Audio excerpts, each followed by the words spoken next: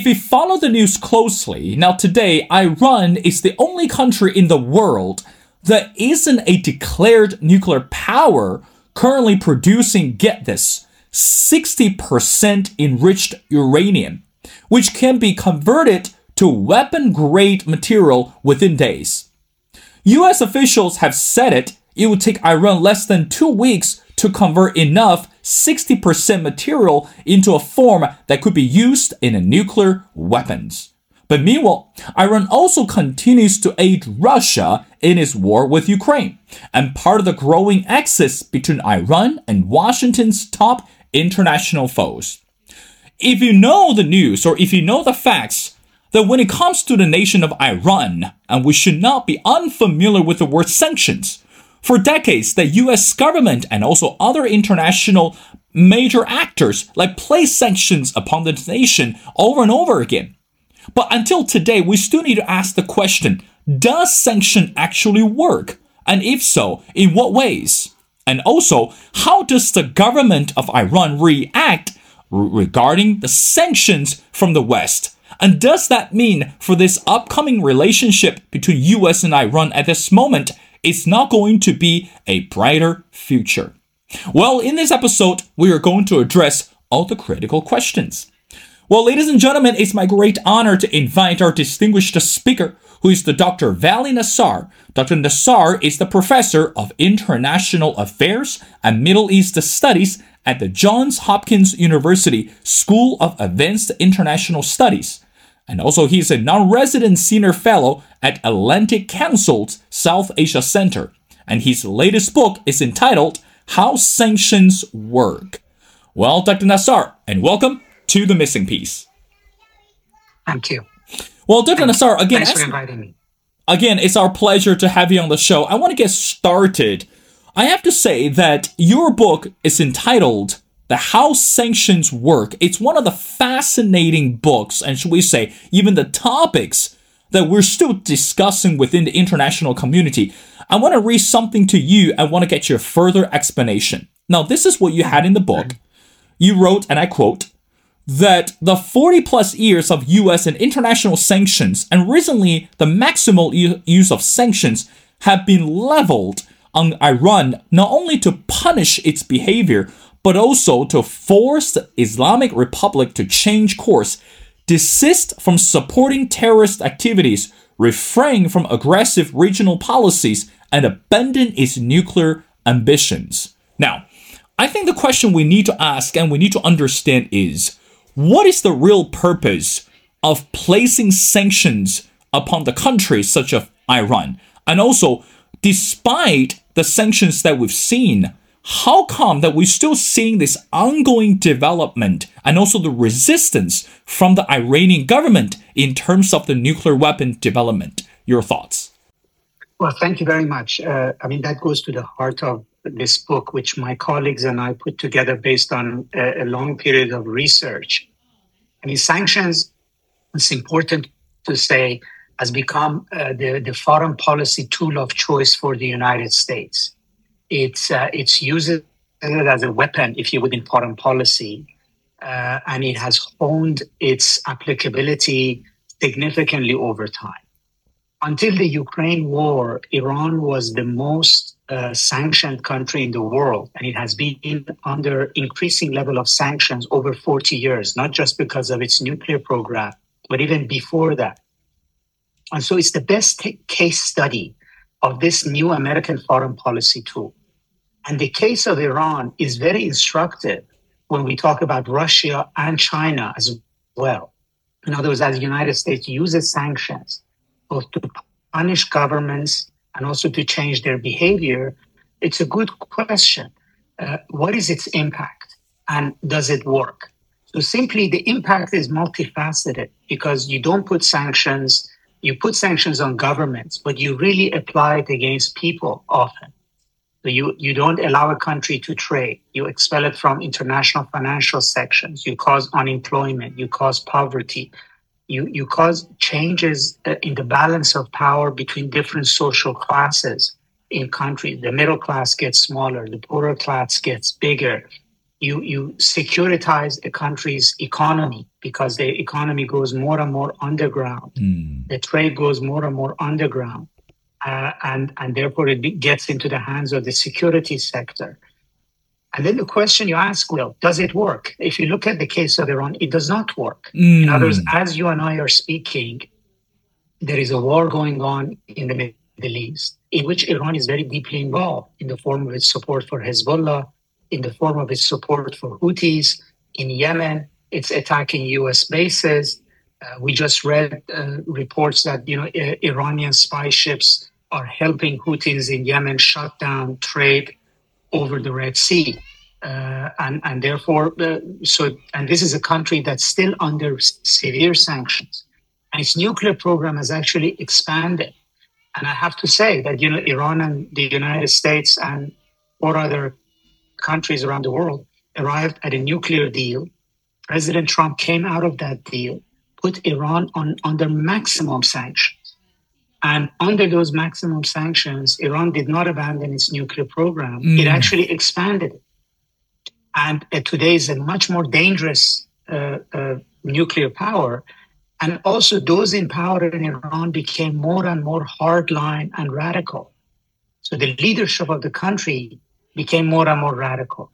The security forces under the leadership of the Revolutionary Guards have taken over larger and larger parts of Iran's economy under massive sanctions, and are suffocating the society and the economy. Today, under maximum pressure sanctions, since President Trump put them in place, Iran's middle class has shrunk. By some estimates, between 10 to 20% of the middle class has fallen below poverty line. And you need a middle class. You need a private sector if you're going to have opening of societies. If we look at Southeast Asian experience, if we look at generally Asian experience, wherever you have commerce, global integration, you have opening of economies, you have democracies, it's happened because you have a large middle class that's integrated into the world economy and is connected to an independent private sector. Sanctions kills all of those things. So yes, in the West, we claim that we want better government in Iran. But in reality, sanctions produces worse government. And I would add to this, as we looked at this, Will, we saw that there's another reason for imposing sanctions, because it's very easy and cheap in the United States to do that. It allows the United States to pretend like it's doing something without actually having to send soldiers and actually spend money, especially if you're dealing with a smaller country like Iran. In other words, every time Iran does something or you want to please a political constituency, you say, okay, we're going to add more sanctions to Iran. The sanctions don't cost anything to the American people because they don't import anything from Iran. It doesn't impact Americans because you don't actually have to take their sons and daughters and send them as soldiers to fight a war. And yet you can claim that you're doing something. So it's become, in a way, a lazy man's tool of appearing to be doing something without doing something. But the actual impact, if you say we're imposing sanctions in order to get Iran to behave better, to abandon its nuclear weapons, to stop supporting Hezbollah or Houthis in Yemen, that's had the opposite impact. Where sanctions are really, really effective is actually in devastating ordinary people. And especially the kind of people you think would be pro-Western, pro-trade, pro-openness, right? In other words, those are the people who get impacted by sanctions. And so, yes, sanctions are impactful in terms of changing Iran's society, changing Russia's society, down the road changing China's society. But there is no record that it actually changes the behavior of the governments. In fact, it worsens them. Professor Nasr, I want to move on to another topic. Again, going back to the book. Just follow your thoughts or follow your explanation logically. Because again, you said crystal clear that sanctions today don't really work as the way we want. So however, in the book, you also include an Iranian university professor. Again, we're grateful that he was able to join the book and interview for the book. This is what he said, and I quote, I want to get your better explanation. And I quote, if the nuclear sanctions get removed, then the West will sanction us for our ballistic missiles, and then it will be human rights sanctions, and then it will be another reason for sanctions.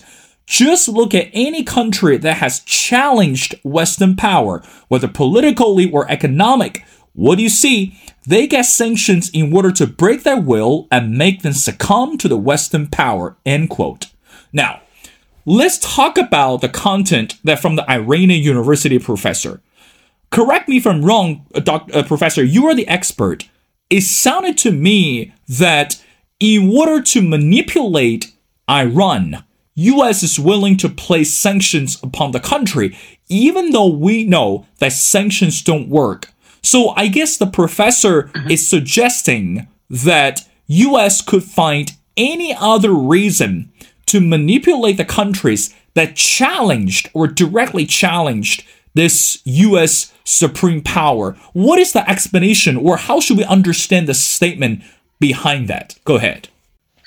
Well, first of all, that statement is important because it whether correct or not, it tells you the way in which the recipient country, or at least the university professor in that recipient country, sees sanctions. So you could see even the leadership in Iran sees it that way.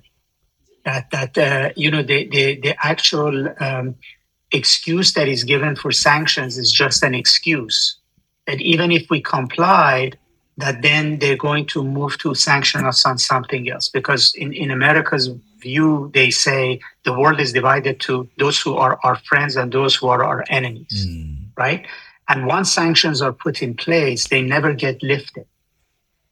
And for Iranians, the proof is that they signed the nuclear deal and they abided by it. And then President Trump came in, tore up the nuclear deal and increased sanctions, right? So they believe that what the United States wants is for Iran to become a completely different kind of a country. And the regime, obviously, in power in Iran is not willing to do that. So it sees sanctions essentially as permanent. And it believes, rightly or wrongly, it believes that the actual stated purpose of the sanctions is just an excuse. And you can say that, perhaps the way this university professor talks and thinks is the way that a university professor in Russia will think and a university professor in China will think. That once you fall on the wrong side of the United States and sanctions come, sanctions are not going to get lifted. If you even said, okay, we agree with what you said and we will not do it anymore, they'll come back with another excuse to go after you. Now, partly this has to do with the fact that sanctions are built on a bureaucracy in the United States. So there's a whole division in the Treasury in the United States, which every morning they wake up to create new sanctions, to make sanctions more effective, to see how they can apply it more. They're almost like engineers sitting in the Pentagon looking at new missiles. Then you have a whole public opinion in Congress. And unlike war with sanctions, Congress can impose them. Congress can prevent them from being lifted. Congress has a big voice in it. And so, sanctions don't come up unless, you see, once you get under sanctions don't come up. That's what this professor is saying. So it will only come up if you stop being the kind of government you are. So in that sense, it's different from war. Because in a war, you start the war, then both sides can decide they're going to stop shooting. And they arrive at an armistice, at a ceasefire. What he's saying is that there is no ceasefire in sanctions. There is only total surrender. And so countries have no real incentive to abide, right? In other words, sanctions gets you into a cycle that if the calculation of the other country, and Iran is a very good example of this, but you could say that Russia will think the same way, China will think the same way, Myanmar will think the same way, Venezuela will think the same way, is that you can do one or two things that are wrong and get under sanctions. But if you do those one or two things right, the sanctions don't go away. So there is no incentive to behave better. In fact, you begin to behave worse in order to get leverage to just take those two sanctions, right? So in a way, that's why sanctions becomes counterproductive. So you see in Iran that when sanctions got tougher, it's the hardline, uncompromising, radical side of the Iranian regime that basically takes over. Right? They become more aggressive. They decided that if we were enriching to 20% and the United States increased sanctions, well, maybe we should go to 60%. If we were 2 years away from nuclear weapons and if we agreed we're going to stop there and they didn't lift sanctions, and in fact they increased it, maybe we should get to 2 weeks before nuclear weapon and then we'll get their attention, or get to 1 week before nuclear weapon. You clearly see this psychology in North Korea. I mean, you may call them whatever you want. They're deranged, they're whatever they are. But they've made a calculation that sanctions on North Korea will not come off. If they dismantled 1 or 2 nuclear power stations or didn't test long-range ballistic missiles, the United States is not going to lift sanctions on them. So the only way they see to come out of pressure is to actually build bigger missiles. Longer range missiles to become even more threatening, right? So you actually encourage your adversary to be more aggressive because the calculation is whatever got them in trouble is not doing it is not going to get them off the trouble. It's being more menacing. It's being more troublesome that might get them off trouble. And that's where the danger is with sanctions. It actually makes the world more dangerous. Dr. Nasr, I want to go back to the introduction that we discussed initially. Again, as we mentioned before, Iran is the only country in the world that currently producing 60% enriched uranium. And also experts believe that Iran already has a sufficient stock of highly enriched uranium to fuel the 3 weapons. Now, put all the statement together. What does that signify to the West and also to the international community? I mean, in other words, you say US place sanctions upon Iran, place sanctions around Russia and China. But in reality, we understand crystal clear that China, Russia, and also Iran are good friends. In reality, that's the truth. So how much do you think that those 3 partners are going to be unified, or maybe should have already been unified, to be against the West or to directly challenge the supreme power of the West? So what does that mean when we see the sanction on the 3 countries and also this political alliance or this political friendship behind the numbers? What does that mean, by the way? I mean, first of all, to your first part of your question, yes, Iran is producing 60% enriched uranium, and perhaps it might be producing more than that. And it's not the only country, but it's the only country that's doing it under the Non-Proliferation Treaty, and also is not one of the major accepted nuclear powers in the world. It tells you exactly that Iranians have calculated that reducing their nuclear program will not get them off sanctions. It's increasing their nuclear program that will actually maybe get some bargaining position with the West. But what you said is also true, that Russia, China, and Iran, at least in this Eurasian construct, now see themselves facing the same kind of American foreign policy and the same kind of attitude by the United States to different degrees. So Iran has been an enemy country for 40 years. Russia is a recent enemy country. And China is increasingly being viewed as in a sort of Cold War mentality in the United States, not just by the president or his administration, Republican, Democrat, but also by Congress in public opinion. Over the past 10 years, profile of China has changed significantly. All of these countries understand that as the level of sanctions increases, obviously on Iran very aggressively, on Russia aggressively, on China very slowly, that they are ultimately in the same boat. And they decide that they don't want to be alone. There is not some common interest, not just only common political interest between China and Russia, or China and Iran, or Iran and Russia, but also a common economic interest, right? So Iran now over 40 years has perfected certain technologies of sanctions resistance, right? In other words, its economy has survived. It's sick, it's malfunctioning, it's inefficient, but it's still there. It's even capable of producing advanced drones and missiles, right, under sanctions. It has found ways to sustain itself. So the Russians will look to Iran and say, can you help us develop the same kind of technologies of resistance? The Chinese at some point will, right? And as a result, the U.S. policy, and particularly reliance on sanctions, is creating natural, I would say, common areas of interest between these countries, which may not otherwise have this degree of interest, right? I mean, as we're speaking, there is now great investment being made by all three of them to create trade routes that could go around the Malacca Straits for China.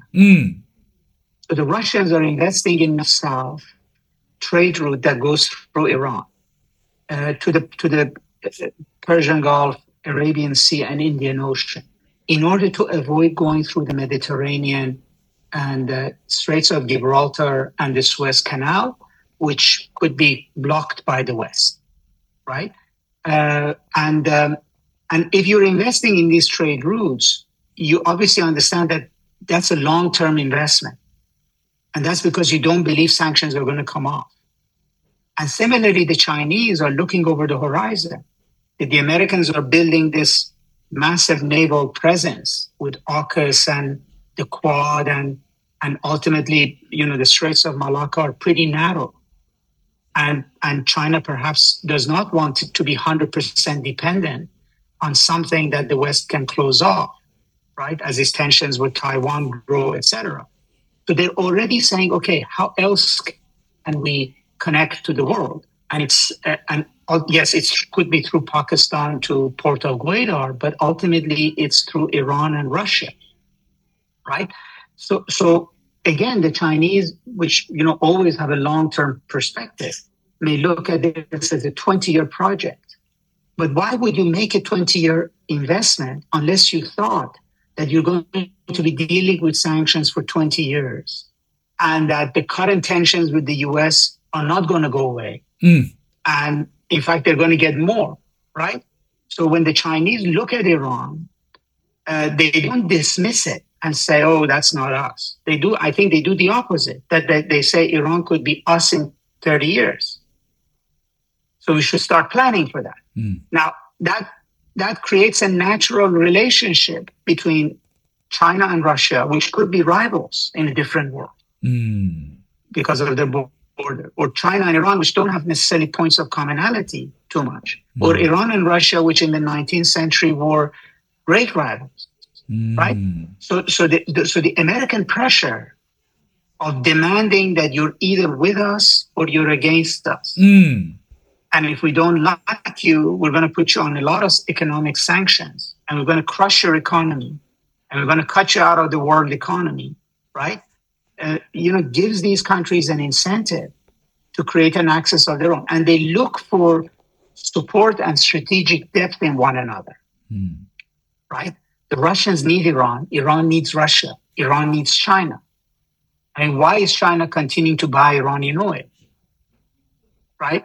Ever since the West cut off Iran from trade with Europe, Iranian industry, manufacturing, has become increasingly reliant on Chinese capital goods, Chinese intermediate goods, and Chinese raw materials, right? If you need a machine tools, equipment, you're not going to get it from Germany anymore because of sanctions. So you go to China and get it. So the consequence has been that part of Iranian economy that was very much dependent on the West has now become dependent on China. right? And the same is happening with Russians. Yes, there are some technologies China cannot provide you, like advanced, energy technology, oil technology, but there's a lot China can provide you, right? And as a result, these economies are becoming more dependent on Chinese sources of supply. And so sanctions is actually creating a much bigger problem for the West. Professor Nasr, I want to ask you the last question. Again, going back to your book, you defined a specific chapter, or should we say, labeled it a specific chapter called Defining a Society as the Enemy. Now, again, we know that when we called a society, when we called a community a label as such enemy, which is not just referring to the enemy to the domestic voters, to the domestic citizens. It's more in this bigger and a larger picture. So how do you think that today, again, that kind of tie into the term of social media as well. How do you think that today the younger generations in Iran today to understand and interpret it that the Iranian society is being governed and ruled by dictators, and to the outside world, this country is being seen as the enemy to the international community? So how do you think the younger generations, how do you think the citizens in Iran today, it's actually trying to break out the norms or trying to seek a better way, or even to looking forward to this transformation, and so that we can see more political, economic stability for this upcoming future? Your final thoughts. So yes, the younger generation in Iran, as we saw in the protests against the Iranian government in 2022, are definitely tired of dictatorship. They want to be integrated into the world. They want jobs, they want better lives. They want social freedoms. But the problem is that sanctions has taken away the ability of the society to push for these changes. So when the young people came into the streets, their parents didn't come. Why didn't their parents come? Because they can't afford to come. People in Iran are barely surviving. They are poor. They depend on government handouts. And not today, because of increasing poverty, somewhere between 70 and 80% of Iranians depend on government handouts. They can't make ends meet if they don't get money for the government. If people are working 2-3 jobs and barely making it, they don't want demonstrations in the streets. They don't want disruption because it's economically impossible for them. When we look around the world, it's when you have wealthy middle classes that push for big change in society, right? You have independent private sector that doesn't depend on the government, that can sustain a population. The poorer Iran becomes, the poorer its civil society becomes, the smaller the middle class, the more that even that middle class is dependent on the government, the less likely it is that it can support political change. I mean, political change is a great idea.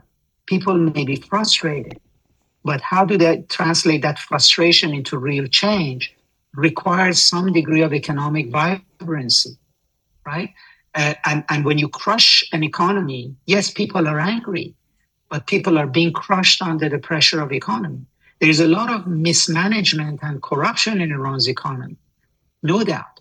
But our research and the details that are in the book shows that sanctions are greatly responsible for impoverishment of Iranian society. I mean, it's like logical, and actually that's the intent of sanctions. When you cut away a country from trade, when you say you cannot export, that you cannot import, you cannot even import medicine. Yes, you can import medicine, but you can't pay for it. When you cut a country out of a financial system, well, of course, the government revenue goes down. If people used to produce things in a factory and be able to export it, they can't. If they, used to even sell pistachios or rugs, the tons of Iranians who depend on carpet trade.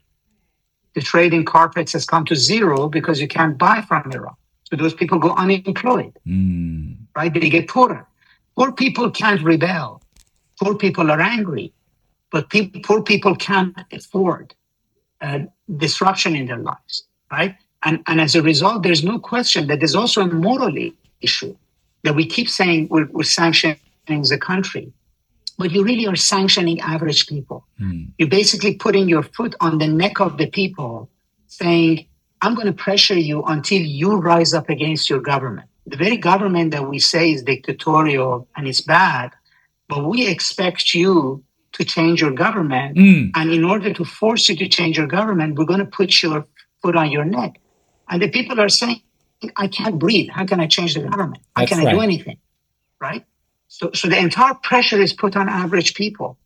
And that has shown over 40 years in Iran that it actually doesn't work. That's right, Professor. I agree with you 100%. Again, even though we're looking at how this country today, it's being governed and ruled by dictators, but it's not fair for the younger generations, and also it's not fair for all citizens to suffer because of one person or one regime's selfish ambition for political reason and also for the economic reasons. Well, ladies and gentlemen, it's my great honor to speak to Dr. Vali Nasr. Again, Dr. Nasr is the professor of international affairs and Middle East studies at the Johns Hopkins University School of Advanced International Studies. And I strongly encourage everyone to check out his latest book, which is entitled How Sanctions Work. Well, Professor, thank you so much for your time. It's been a pleasure, and we surely enjoyed the conversation. Love to have you back on the show for our future episodes as we continue to monitor and pay attention to the nation of Iran. So thank you so much for doing this.